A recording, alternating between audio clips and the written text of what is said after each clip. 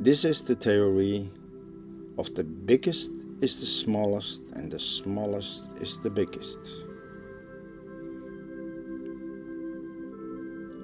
In the universes we do discover giant planets and other objects.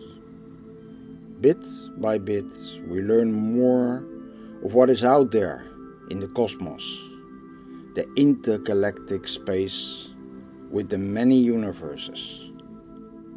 Every time we take a step in our knowledge, there will be more questions as answers in return. On the other side, we learn more and more about the chemistry of everything. In the past, we discovered the molecules and after that the atoms. We could draw an atomic system of all elements available on Earth, at least as far as we could know them. But also, on this side, we discover more elements that used to be unknown to us. But some are very rare, and others are very strange, extraterrestrial, and came through meteors down to Earth. Our curiosity did not stop by the discovery of these elements. We want to seek deeper into the atoms and found the particles that made the atoms, the neutrons, electrons, protons. They seem to be the smallest elements as possible, as they consist of pure energy. During the research, the scientists discovered particles which created light and other energy by their speed, or by even slowing down in speed. Some energy became solid when they slowed it down in speed.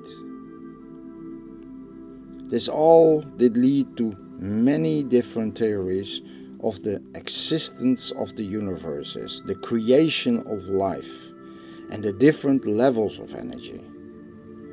But few theories are created to explain the size of the cosmos and the powers involved with it.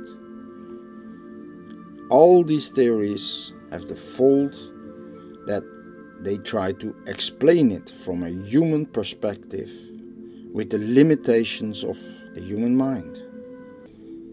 My theory will sound strange in the beginning, but when you start and take your time and open your mind, it is very likely that you understand it. Space and time are all dependent on the observer. The observer wishes to define both by using limitations such as measurement and senses. When we take away both registration elements, it's possible to see space and time for what they are. Both are only there because we do observe them this way with our senses. These observations are not the exact reality, but the conclusion of our mind on the observations that we made.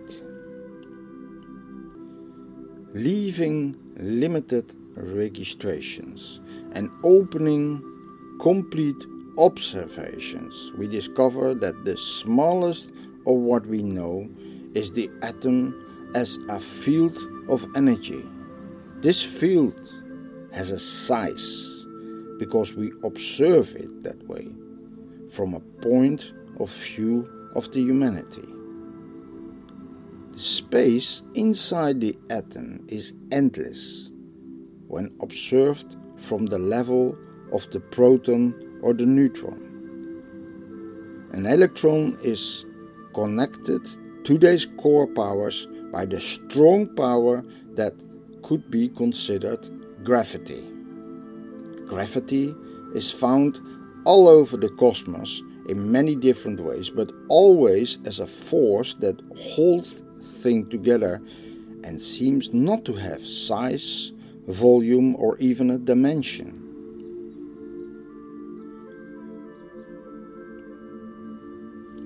Even more interesting is the fact that gravity has no direction, but does use concentration as its tool.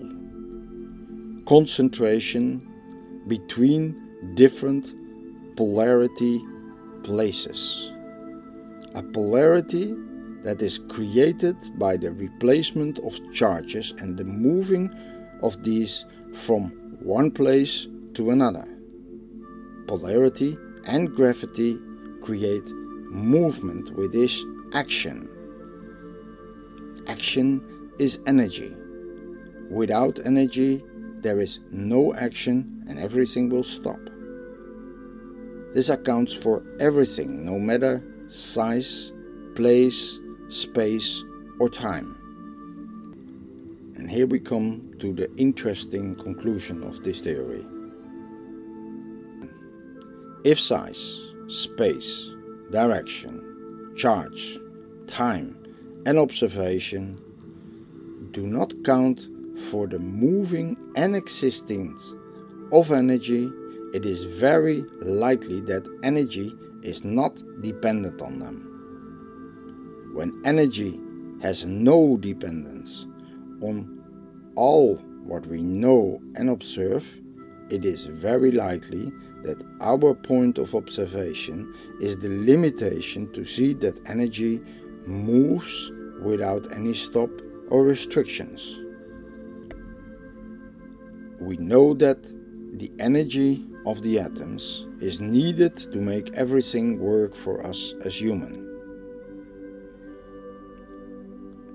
Finally, our body is also constructed of atoms, which makes us functioning and alive. This accounts for all planets and the entire cosmos. The conclusion can be made that the smallest is equal to the biggest, and the biggest is equal to the smallest, as much turns into each other in any given moment in time and observation. It is impossible to split the smallest of the biggest and the biggest of the smallest without stopping all these actions. Stopping action implies a permanent state of no action, and this will imply that there is nothing anymore. It's a rather complicated theory, but give it your time. Think about it. To prove it, that will take more than just a lifetime. But it is something that nobody ever offered before, so consider it. My warm regards, and keep thinking.